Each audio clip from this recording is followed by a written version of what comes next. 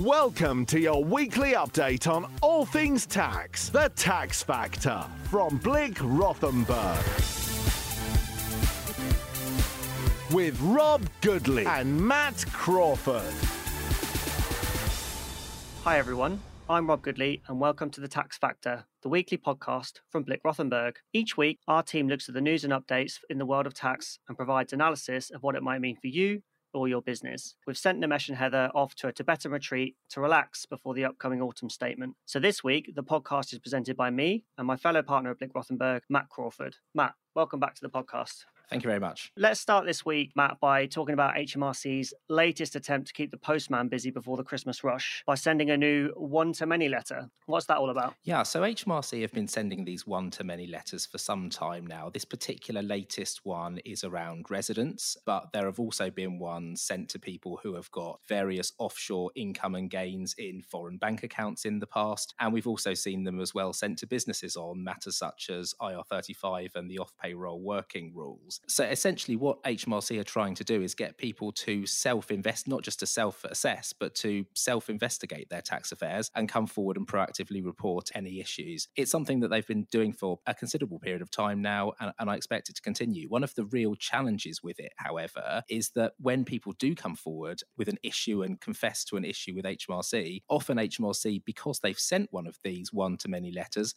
will say that it's a prompted disclosure with the obvious penalty implications that stems from that. Yes, interesting. But I think probably the message is if you get one of these letters, there's probably some data or intelligence behind it from HMRC. So one to take seriously and not just chuck in the bin, because they do look quite generic, some of these letters. Yeah, absolutely. I mean, certainly they often are sent to people where the common reporting standard information has been used to gather information on things like foreign bank accounts. So when you get one of those letters, there probably is some kind of reason behind it, even if it looks potentially quite benign. Absolutely. Turning to a slightly different topic, there was an interesting Court of Appeal case which caught my attention this week, which I think could have quite wide-reaching implications. Before we get into the detail of the case, it's worth noting that HMRC have now lost this one 3 times, and there's only around £2 million of tax at stake. Now, obviously to the person in the street, £2 million is a lot of money, but to HMRC in terms of their tax take and the cost and resources of fighting this one, it's actually not a huge sum. And the reason they're fighting it so hard in that context is because it relates to a point of principle that they feel quite strongly about. It concerns what we call main purpose anti-avoidance tests. So these are targeted anti-avoidance rules. This wording is littered all over the tax legislation, which effectively says if you're doing this with a main purpose of tax avoidance, then it doesn't work and the tax is owed. So to the case itself, the taxpayer here was a business called Euromoney. Euromoney was invested in a joint venture, a JV, alongside a business called Dealogic. There were 2 companies in the JV, but we can focus on just one of them here, which was Capital Data, because that was the larger one of the 2 and was the subject of the planning that the courts were looking at. In September 2014, Euromoney agreed to sell its share in the JV. So they agreed an in-principle deal with the buyer that the deal price would be $80 million, $20 million would be paid in cash, and $60 million would be paid in ordinary shares of the buyer, which would give Euromoney about a 15% ownership stake in the buyer. What happened then, which is typical in my experience of transactions like this, is the in-principle deal gets presented to tax and legal specialists on both sides and they run their eye over it. Tax expert on the Euromoney side looked at the deal and spotted a problem. Whilst the ordinary shares the buyer was going to give in consideration would attract a specific relief, share for share relief, the cash was going to be taxable immediately to corporation tax. The reason for that is that the sale wouldn't qualify for a specific exemption, which is called the Substantial Shareholdings Exemption, or SSE. In short, for SSE to apply, you need to have a right to at least 10% of the dividends that are payable by the entity you're selling. In this case, the JV arrangements were just written such that actually Euromoney didn't have any dividend entitlement. So a little bit of an anomaly, they didn't qualify for that exemption. But the tax expert on Euromoney spotted an opportunity there, which was basically if they could talk to the buyer and substitute the cash for a class of redeemable preference shares in the buyer, they could get share for share relief on those redeemable preference shares as well as the ordinary shares and pay no tax immediately. But then here comes the real magic. If they then redeem those preference shares more than 1 year later, that redemption itself is then tax exempt by virtue of the application of SSE. So what Euromoney achieve here is, yes, their cash comes 1 year later, but it's tax-free rather than taxed. So Euromoney then did the right thing and applied for a pre-transaction clearance from HMRC. So they effectively went to HMRC and said, look, this is the deal we're doing. We're getting some redeemable preference shares, some ordinary shares. Can you agree that there should be no tax to pay because share for share relief will apply to that transaction? HMRC said, no, we don't believe so, because there is a main purpose anti-avoidance rule here, and we believe the main purpose of you including these preference shares is to avoid corporation tax. And it was absolutely true that they were looking to avoid corporation tax there. Euromoney acknowledged HMRC's response, but they went ahead with the transaction with the redeemable preference shares anyway. And they then filed their tax returns on the basis that relief applied, and HMRC, of course, challenged, and it's gone through the courts. What's really interesting about it is that, HMRC have lost on 3 counts now. They've only got one more level of court to go through if they want to appeal again. And effectively what the courts have said here is you can't just look at one element of this transaction being the preference shares and say, okay, a main purpose of that part of the transaction is an avoidance of tax, so relief doesn't apply. The courts say the legislation's written quite clearly that you have to look at the overall deal. So the court said, yes, absolutely, the purpose of that step is to avoid corporation tax. But if you look at the overall deal, that is not a main purpose of what's going on here. And actually, there was good evidence to suggest that Euromoney would have gone ahead with the transaction, even if the buyer had said, you know what, we're not going to help you here, we're just going to pay you upfront in cash. It's an interesting one for HMRC because it's certainly not the outcome they want. I think it will have broader implications around how the tax legislation is interpreted elsewhere. So it'll be interesting to see what next steps are. Matt, as a dispute specialist, where do you think HMRC might go with this? If I was a betting man, Rob, I'd say that HMRC probably won't actually appeal this up to the Supreme Court. I think what they're probably more likely to do, I mean, this is a Court of Appeal judgment, so it is of course, binding on HMRC and other courts. But what I actually anticipate their tactics to be here would be simply to try and differentiate this case from other cases on basis of specific facts. So what we've got now is there was a case a very long time ago, back in the kind of mid-2000s, called Snell, which was won by HMRC on exactly this same test, where there really was only kind of one purpose. And now we've got a different sort of test being applied, where it's a much wider set of facts and circumstances, and there is only one element of the series of transactions that was deemed to be with an avoidance purpose. So we've kind of got the 2 lines in the sand now, and I expect the revenue really to focus far more on the factual differentiation. This isn't going to be a time for taxpayers to sit back and say, oh, well, fantastic, this is great news, we're going to be able to get all of our appeals that might be sitting before the tribunal, or all of our various assessments to tax cancelled as a result of this. I think the revenue are going to double down on the facts.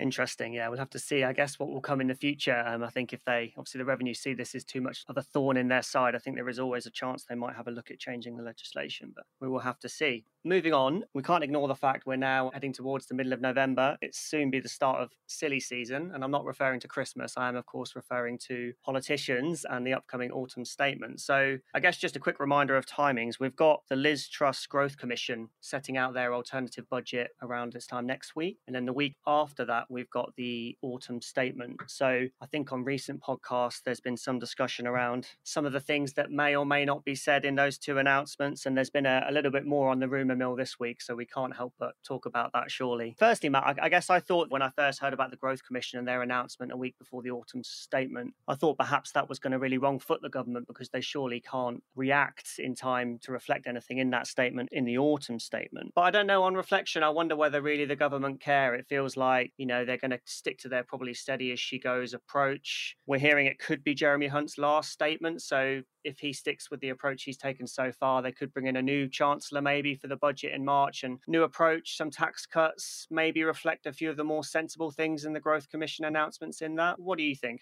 I think that's probably right. I would imagine what most of the growth budget stuff is going to be underpinned by is this concept of kind of dynamic modelling of the tax system versus the static modelling, which is really just a new name for an old concept of looking at the kind of behavioural concepts or downstream behavioural issues that are associated with changes to tax policy, as well as just the headline kind of revenue raising and impacts on the public purse. So I'd imagine what most of them are going to be kind of pretty much benchmarked on that. But I agree. I think there probably will still be a little bit of red meat or blue meat, as it were, for backbenches in either this statement or something coming in the future. But I don't anticipate that the government are going to be overly concerned by what's put in the growth budget now. So if we park Liz Truss aside for one moment and we just look at the rumour mill that's been circulating on the autumn statements, one of the things I've seen in the last couple of days, Matt, is that we might have full expensing here to stay. What have you seen about that? Yeah, sure. So what they're talking about there is full expensing of capital that you expend in your business. At the moment, we have got full expensing, but with a deadline that's set to expire in 2026. But that might be going ahead as something for the future. It's without any kind of end date on it. I do think there is a bit of a question in an economy which is quite heavily balanced towards the service sector, how much of an impact that would actually have. But you can see that it does align to some of the things that Jeremy Hunt has talked about as strategic priorities for the economy. So things like life sciences, green industries, advanced manufacturing, etc. So I wouldn't be surprised to see it. And I think for those of you out there that are doing your ATT or CTA exams, it will at least save your wrists and your pen ink in calculating all of those really difficult computational capital allowance pools. So good news for those guys, I'm sure. I certainly won't miss those days, Matt. But yeah, it's interesting what you say, because I saw in an article at the weekend that the CBI said they think this could result in a permanent 21% increase in business investment and a 2% uplift in GDP by 2030. But like you, I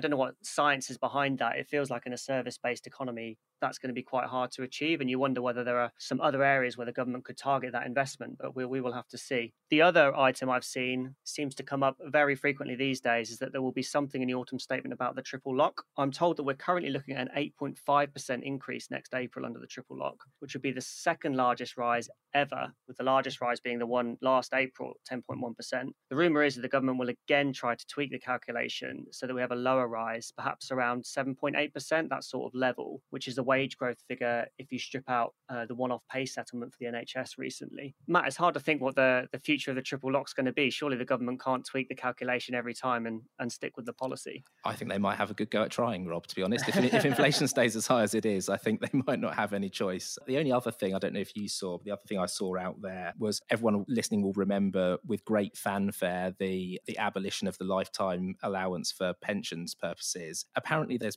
possibility that might be delayed simply because it's an incredibly complicated thing to do from a kind of tax technical legislative perspective. So I've been speaking to some of my colleagues who work in the pensions field, and not just in tax but also in pension law, in regulatory law as well. There are hundreds if not thousands of references in legislation to the lifetime allowance, and things like the 25% tax-free lump sum that's effectively pegged from a legislative perspective to the lifetime allowance. And so there are so many codependencies, it's something that's actually really, really difficult to implement and is simply giving the draftsman a really difficult headache at the moment. So it'd be interesting to see what happens with that. I think it's a good example of government policy meeting kind of legislative reality, right? It doesn't always work as you might hope. I'm only going to briefly mention the other thing I've seen is maybe some, temporary holidays or reforms to stamp duty land tax, but I think hopefully we're not going to see them because we've had enough of that. And my colleague Sean Randall, who deals with stamp matters, will probably go mad if that happens, but we'll have to wait and see.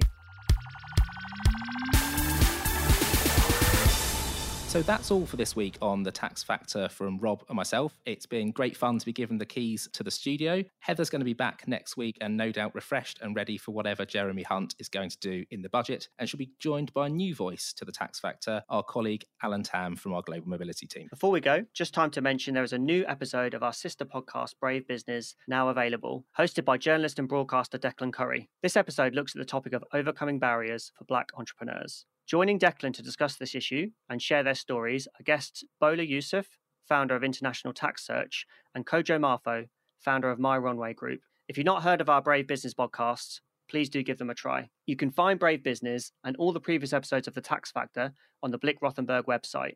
We release a new episode every Friday on all major podcast platforms. You can also find all of our episodes on YouTube. Just search Blick Rothenberg. That's all for this week. From Rob and myself, goodbye and thanks for listening. That's all for this episode of The Tax Factor. Find all our previous episodes wherever you get your podcast. If you enjoyed this podcast, why not try Brave Business, our podcast series for entrepreneurs? Find it wherever you get The Tax Factor or on the Blick Rothenberg website. The Tax Factor.